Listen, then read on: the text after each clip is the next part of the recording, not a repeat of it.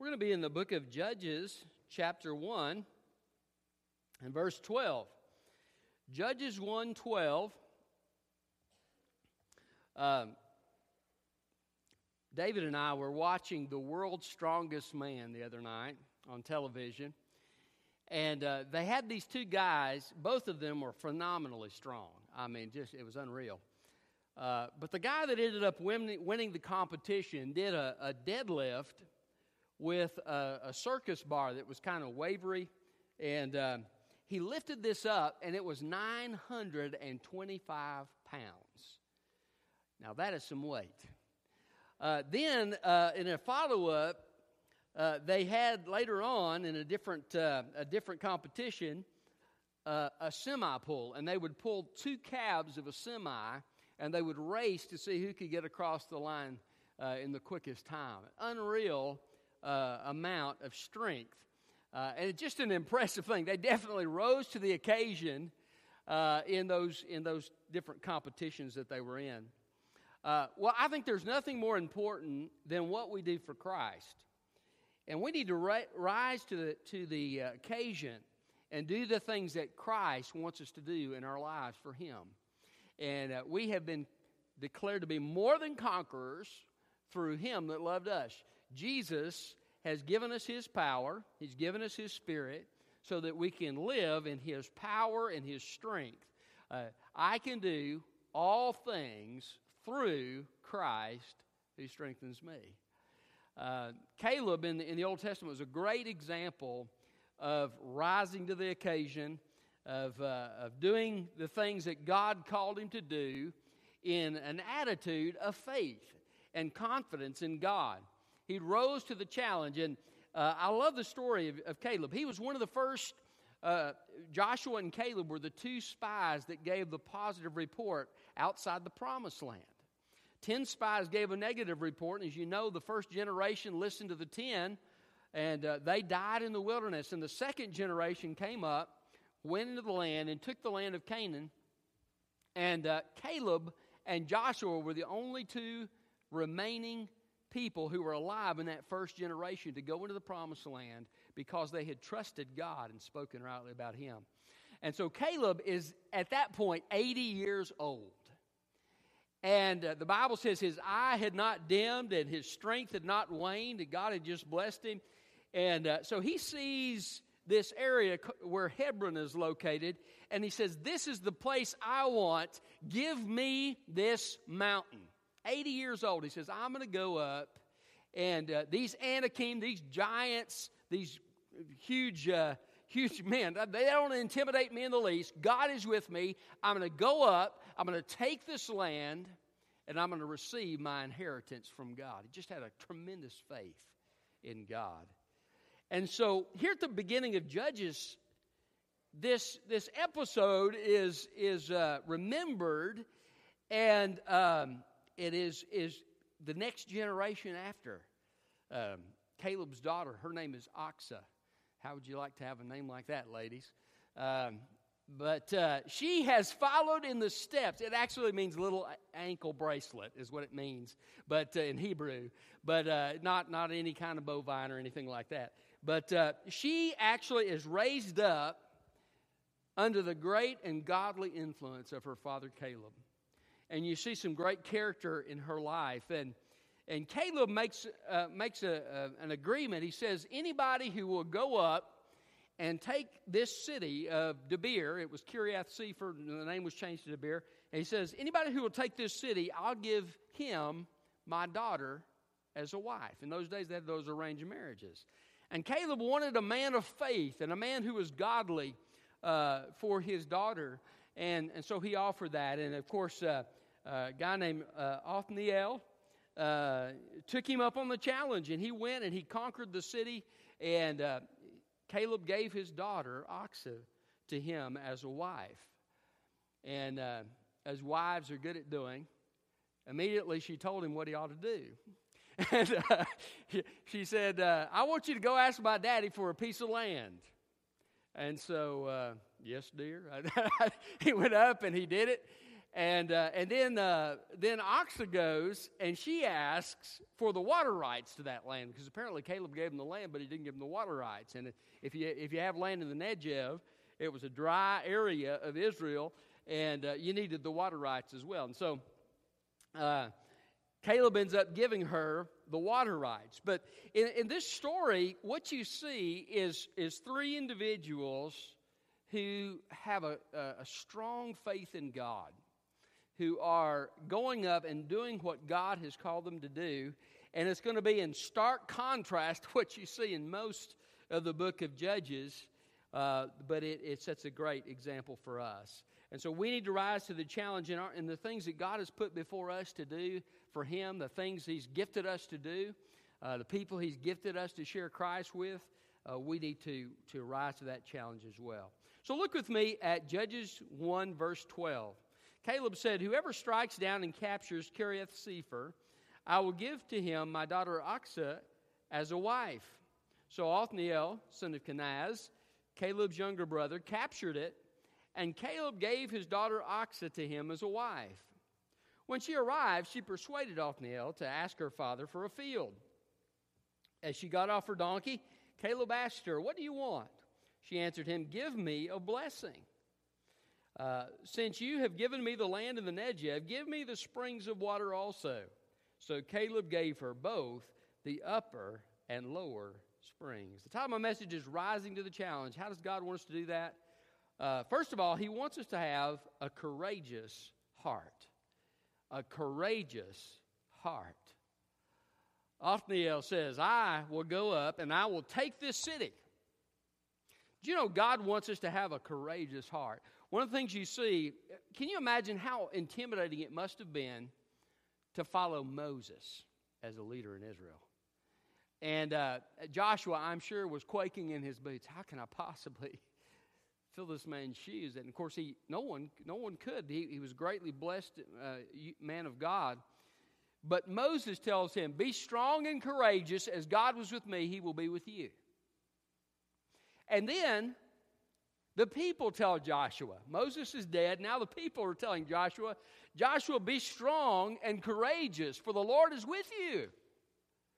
God will bless you just as He blessed Moses." And then you remember Joshua goes out and he encounters the angel of the Lord, and he falls, the captain of the host of the Lord's army, and he falls face down, and he says, "Joshua, be strong and courageous, for the Lord is with you."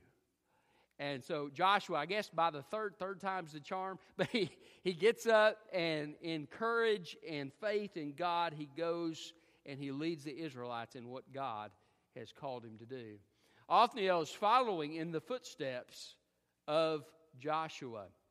He has a courageous heart. He goes up and he takes this Canaanite city.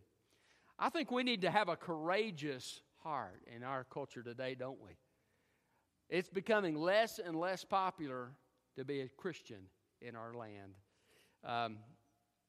It is not politically correct to talk about sin. It's not politically correct to talk about one way to salvation through Jesus Christ alone. It's not politically correct to say that marriage is between a man and a woman. It's not politically correct to say that abortion is murder. But in the culture in which we live, we're called to stand up for what's right and for what's true. And we're called to speak the truth in love, not to be antagonistic, but to love people and tell them the truth in love so that they can find a relationship with Jesus Christ. And that takes courage. And you can't do that without the supernatural empowering of the Holy Spirit. So we can ask God to fill us with His Spirit.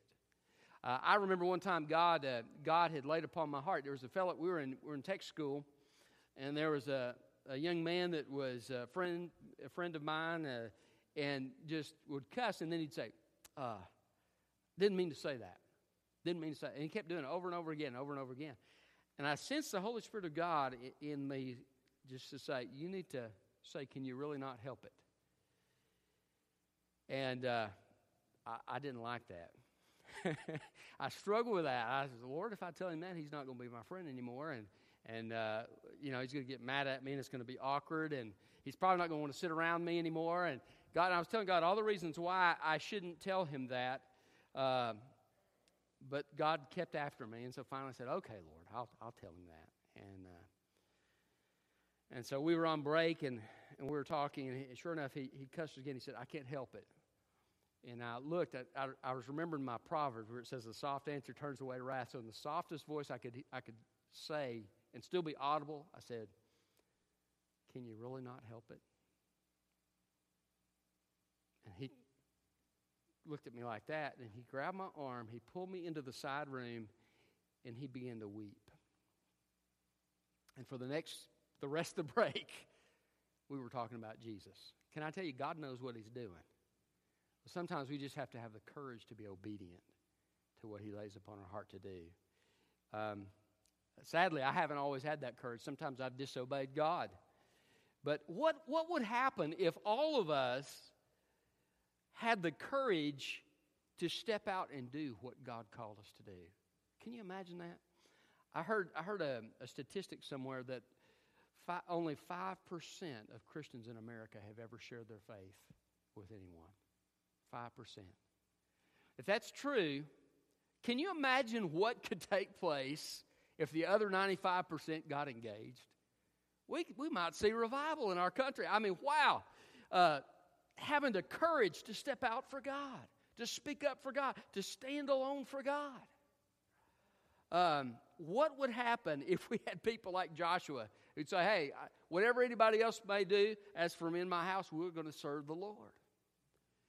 We need some people with courage in our culture, and we need to ask God to give us that courage so that we can speak in love, but to speak as the instruments of God to this culture, because if no one speaks up, our culture is going to continue to go down. Say, well, what can I do? Well, I can do all things through Christ who strengthens me, right? You can do what God has called you to do. See, God's not going to judge me on the basis of what he's called you to do, and he's not going to judge you on the basis of what he's called me to do, right? But he's going to judge. Each one of us will be evaluated based upon what we've done in accordance to what God has given us as a responsibility to do. So be courageous in that. Step out and follow God. And ask God to fill you with his Holy Spirit and to give you boldness. And then take that first step. Sometimes it's scary, but take that first step and obey God and see what God will do through your life. A courageous heart. So, rising to the challenge. First of all, he wants us to have a courageous heart. Secondly, a bold request. Look at verse 14. When she arrived, Oxford that is, she persuades Othniel to ask her father for a field. That's a bold request, isn't it? Can you imagine if you were just a brand new son-in-law and your wife says, go ask my daddy for his field? Wouldn't that be awkward? I mean, I think I'd feel majorly awkward. So you go ask him, if you want it, he's your father. Go ask him, But Othniel apparently goes and asks for it because Caleb has given him the field. And he makes a bold request. You see, this is the same type of thing that Caleb did by faith. He said, give me this mountain. It's a bold request. I'm convinced that God wants us to make bold requests in prayer. Somebody said, is your prayer request big enough to honor God? Sometimes we ask God for the stuff that we can do, and there's nothing wrong with that. You ask God for the small things as well, but ask God to give you a heart that asks for big things from God, and see what God will do. Joshua was on the field. I keep talking about Joshua, but Joshua was on the field of battle. You remember? And they were winning, but they didn't have enough time to finish the battle. It was going to get the end of the day was going to come. And so Joshua prays, Lord, will you help the sun to stand still? That's a bold prayer. Guess what? God answered that. Some of you are thinking, well, that's scientifically, how does that happen? Well, listen, God is God. He's either supernatural in his power or not. If he's not supernatural, he can't do you any good anyway. You might as well give it up. He's supernatural. He has all power. And the Bible says that God, for an extra day, kept that son in the same place, and they won the battle because he made a bold request. I had a good friend that influenced me in that in Texas, and I think we all need to be reminded of that from time to time. I certainly do. But one day I just felt led to ask God, Lord, will you let us have people saved every single service in our church for a season of time? Guess what? God answered that prayer. The last 2 months I was there, every service, Sunday morning, Sunday night, Wednesday night, we had somebody saved. It was the most amazing thing. I was pinching myself, Could this be real? God has done this. It was amazing to me. And I couldn't get anybody to come forward for anything. Now, of course, that's not my job anyway. It's the Holy Spirit's job. But I was so shocked at the difference and the amazing change that God brought through a bold request. My mother made a request of God. I was in Texas, and she said, Lord, I'd like my son to be near to me. And here I am. Listen, I want to tell you something. We serve an awesome God. He can do these things. And so make those bold requests of God, and don't be afraid to step out. And God's not, boy, I don't know if I can handle that one. He's God. Ask, and you shall receive. Seek, and you shall find. Knock, and it shall be opened to you. Him that asks receives. He who seeks finds. And to him who knocks, the door shall be opened. As we ask according to God's will, there is nothing that God can't give us and won't give us. So make a bold request. That's one way we rise to the challenge. Listen, I'm going to tell you something. There's things in this life that we can't handle in our own strength. Our battle is not against flesh and blood, right? What does he say at the end of the section on the spiritual armor? He says, praying at all times, and being alert in prayer and being devoted to prayer. I want you to know that there are some times in your life that if you don't have God's help, you're not going to make it through. You remember Jesus telling the story? The man who built his house on a sand and the man who built his house on a rock. And when the rains descended and the floods came and the winds blew and beat upon that house, the one that was on the sand, the Bible says it fell, and great was the fall of it. The one that was built on the rock stood in the midst of the storm. You see, the way you stand in the midst of the storm is that you have faith in Christ, and you're going to Him in prayer, and you're finding His strength. He is the foundation of life. I believe He's the foundation of marriage. I believe, especially in our culture today, it's a supernatural thing when a couple stays married and in love with each other over a course of a lifetime. Supernatural. Pray for God to grant you that love for your spouse. Pray to God to give you that heart of Christ toward your spouse, because God is in the business of doing great things in us and helping us to stand the storms of life. But make those bold requests of God. Lord, give me, not only help me stay married. Some people stay married, they're miserable their whole life. Pray more boldly than that. Pray, Lord, help me to stay married and to be happy in following you and to fulfill your plan for my marriage. Pray bold things for your kids or your grandkids, whatever it may be, and see what God will do in answer to prayer. You remember Jabez? He asked God to bless him, Lord, and may your hand be with me. And the Bible says, and the Lord granted his request. It's about 2 verses in the midst of a genealogy. So if you ever thought, why should I read the genealogies? Well, Jabez is the reason, okay? Read the genealogies because you'll come across a Jabez now and then. And there's other reasons to read the genealogies. But anyway, God answered his request and his life was changed. What potential we must miss sometimes just simply because we don't ask God. A bold request. So, rising to the challenge, what does God want us to have? First of all, a compassionate heart. Secondly, a bold request. And thirdly, a strong faith. Look at verse 15. Ox is speaking. She says, give me a blessing. You know what that reminds me of? Give me this mountain. She's walking in her daddy's footsteps. Somewhere she has learned the secret of trusting God. And she just believes that God is going to work. And I kind of think that this has to do with her inheritance. She says, hey, Caleb, you said, give me this mountain. God gave it to you. I'm asking you for a field. I won't take the whole mountain. Just give me a field. But I want the blessing of God in my life.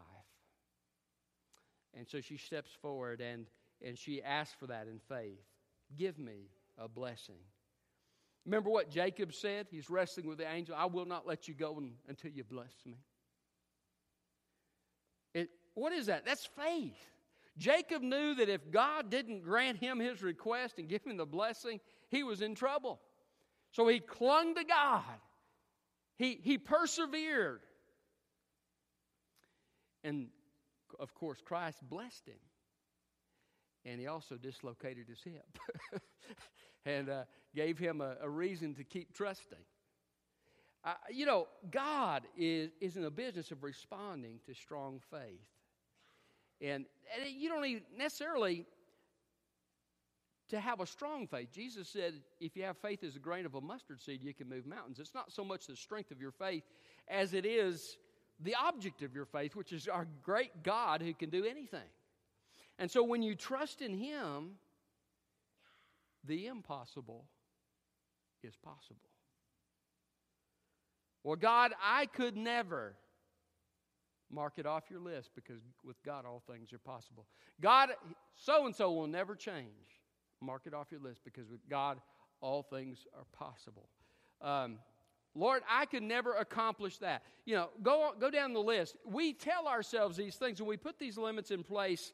And God says, I don't want you to live within the limits of what you can do. I want you to trust me for what I can do. Moses said, God, I've got a speech impediment. You're talking to the wrong guy. I can't be your spokesman. Have you heard? And maybe he stuttered. Have you heard? I've got a speech impediment. And you want me to be your spokesperson? Finally, God acquiesces and sends Aaron along with him, and Aaron talks a little bit for him, and then Moses takes over. Isn't it amazing? In the power of God, Moses is able to do what God's called him to do. We put limits on ourselves, and we say, okay, I can only do these things. But God says, trust me. I have a purpose for your life, and hell itself can't stand in the way when I'm with you. Isn't it interesting? With Joshua, God kept telling him, I'm with you, I'm with you, I'm with you. Look at verse 19. The Bible says the Lord was with Judah. Guess what tribe Caleb was a part of? Judah. He was a Kenizzite, but he was a proselyte. In other words, he had converted to Judaism.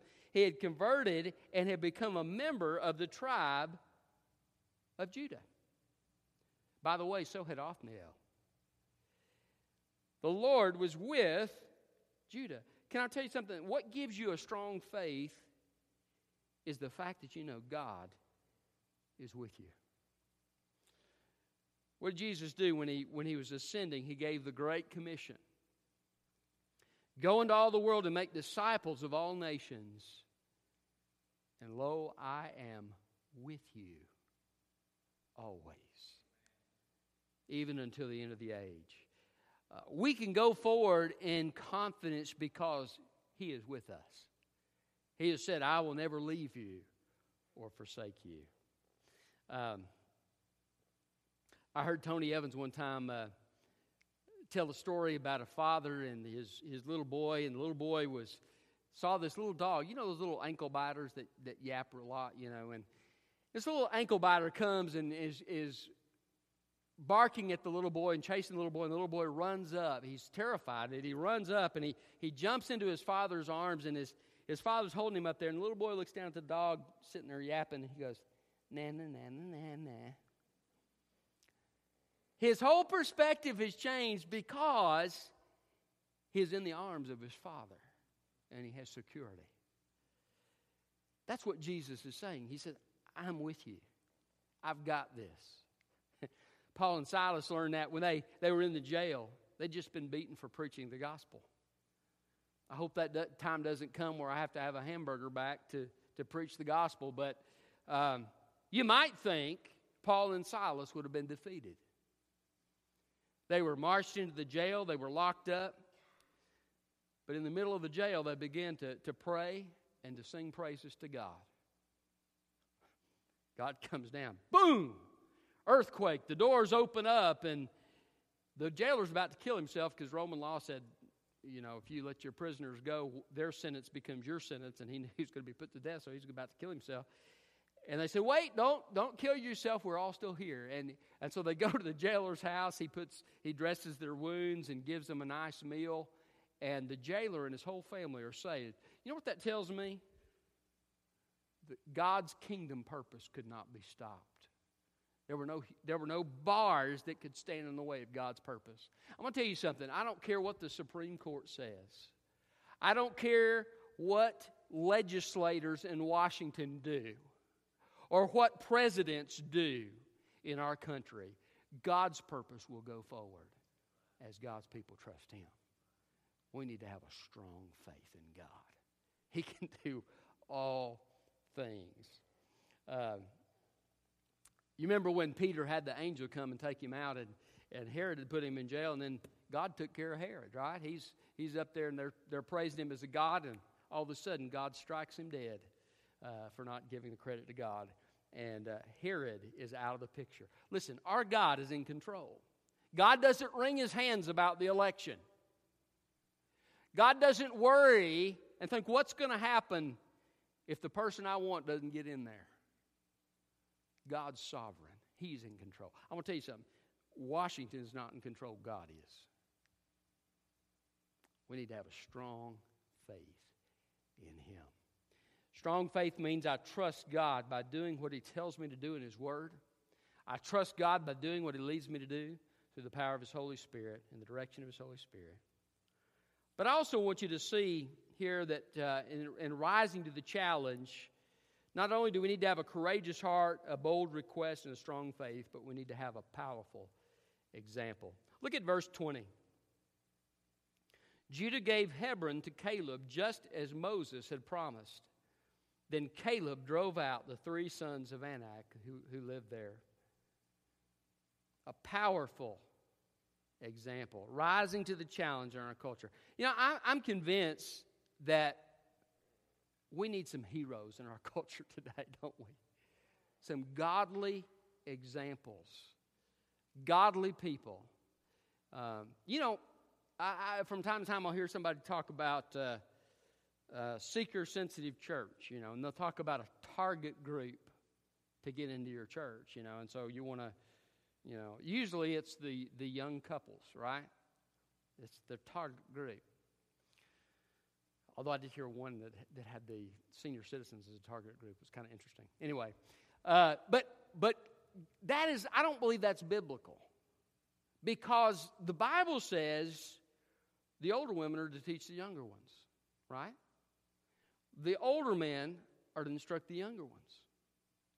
There needs to be a passing on of a godly heritage to the next generation. There need to be godly men and women who have lived through the struggles and the tests of this life, who pour into others who are younger in the church and prepare the next generation to do what they're called to do. I praise God for some of you. I look out there and I see a lot of people who've weathered some storms. Can I tell you something? God can use you to make a profound difference in the life of a younger person that you invest your life into. Caleb had a powerful example. I mean, good night. Have you ever been inspired by someone? There have been a few people in my life that I have really been inspired by. And Some have been, kind of behind the scenes, and some have been in open. One person that inspired me was a man named Lynn Bowman. His wife had Alzheimer's, and she would yell constantly, yell. And it was annoying. I'm just being honest here. I'm being real. Some of you are thinking, "You, Pastor, you are so ungodly." Well, it's annoying, okay? But I would stay there for 15 minutes, and I thought, "Oh, man, this is driving me nuts." And you know what he would do? He stayed with her. Finally, he got to where he couldn't care for her in his home anymore. She went to the nursing home. Every day he would go down there, and for hours he would sit there with her. She didn't know who he was, but he would sit there patiently with her. That inspired me. I thought, man, that's the kind of godly man I want to be. Then I've had people who've inspired me by their faith. One of my friends in Texas, I've told you about him, inspired me. But Jerry Falwell, I know some people don't like Jerry Falwell, but Jerry Falwell, I believe, was a man of God.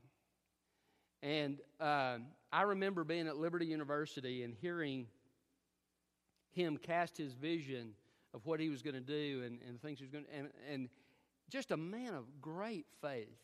If you ever get a chance to read the books about his life, there's one called something about trusting God. I forget exactly the title of it, but he talks about how he trusted God through the different times of his life, and just that really inspired me. I'm convinced that we need to have some heroes. Hey, listen, you don't have to be perfect. The book of Judges proves that, right? They got all kinds of heroes with warts and all. I mean, it's you don't have to be perfect, but godly people who will set a godly example. That is so powerful. And Achsah followed that example, didn't she? So did Othniel. He followed that example, and many didn't. But at least two that we know of did. Can I tell you something? Those two were blessed because they followed a godly example. And I love what the Bible says. Don't love this part. He says he visits the sins of the fathers on the sons to the third and fourth generation, which I believe is something along the lines of there are certain temptations and so forth that are passed on, and maybe consequences as well that are passed on. Like the Israelites when they went into captivity, their children and their grandchildren were in captivity as well. But the other side of that is, but he blesses 1,000 generations of those who love him. And have you ever thought about the impact of that? A godly heritage. If you read the book of Genesis, you'll see the godly line of Seth and the ungodly line of Cain. And there are probably exceptions to these things, but by and large, the godly line of Seth was blessed. They served God. They followed God. And finally, you get down to Abraham. Abraham, Isaac, and Jacob, and David, and ultimately Jesus Christ. And there's this continuity that goes through. The impact of a godly example. I heard Tony Evans this past week. I'm talking about Tony Evans tonight too. But anyway, he was talking about the fact that so many people put value in education and all these other things, and all those things are good. But he said sometimes that's not what you need. You don't need somebody with book learning. You need somebody who has been with the Lord, who knows how to walk with Him, who knows how to pray to Him, who knows how to listen to Him and follow Him, to see God do a supernatural work in your life. How does an 80-year-old man kill 3 giants? It's supernatural. Caleb wasn't going in his own strength, and this is being passed down.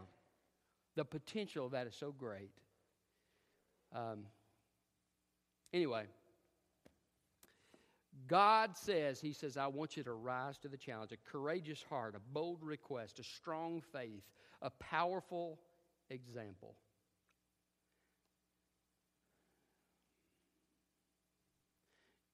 Judah had sold Joseph into slavery. You remember that story? The others were conspiring to kill him. Hey, let's kill Joseph, get him out of the way. But Judah said, no, he was the practical one. He said, no, why should we do that when we can sell him and make money off of it? And so they sell Joseph into slavery. And Judah goes down a dark path in his life, and two of his sons end up being killed by God because of their wickedness. But at some point along the way, Judah repents of his sin. And we know that because when he goes to Egypt, and before they know who Joseph is, and Joseph is the second highest ruler in the land, and they're coming to him for food. So Joseph has said, I'm going to keep Benjamin here with me. And they begin to say, no, our father's head will go down to the grave in sorrow. He's already lost one son. He's talking about Joseph. And his head will go down to the grave in sorrow if he loses this other son. And Judah comes up and he says, take me instead. He says, I can't bear to see what will happen to my father if Benjamin doesn't come home with us. Take me instead. You know what he becomes? He becomes a picture of Jesus Christ in that moment. Take me instead. And Judah then became the line of the Messiah. I want to tell you something. If you've gone the wrong path, you can change direction. Isn't that a great thing? It is of your mercies that we are not consumed, the Bible says, for your compassions fail not. They're new every morning. Great is thy faithfulness, O Lord. You don't have to stay in the same path. You can choose to repent of your sin, put your trust in Jesus, receive that Holy Spirit power so that you can live this life rising to the occasion of what God's called you to do. He wants us to have a courageous heart, to make bold requests, to have strong faith, and to have a powerful example. As we do that, I believe we'll see God do some amazing things in our lives for our families, and it will make a difference. If you don't know Christ, the first bold step is to make that decision to turn from your sin and put your trust in Jesus. He died for your sin, rose again, so that you could have a relationship with Him. I'm going to invite you here in just a moment to come down here to the front. We're going to have just an instrumental invitation tonight. But if God's touched your heart, I'd love to pray with you. You can pray with you a phrase at a time. Give your heart to Christ before you leave this place tonight. If you're a child of God and you've not been rising to the challenge, I just want to invite you to come to this altar and say to God, Lord, I want to confess that I've not had a courageous heart. I've not been making bold requests or having a strong faith.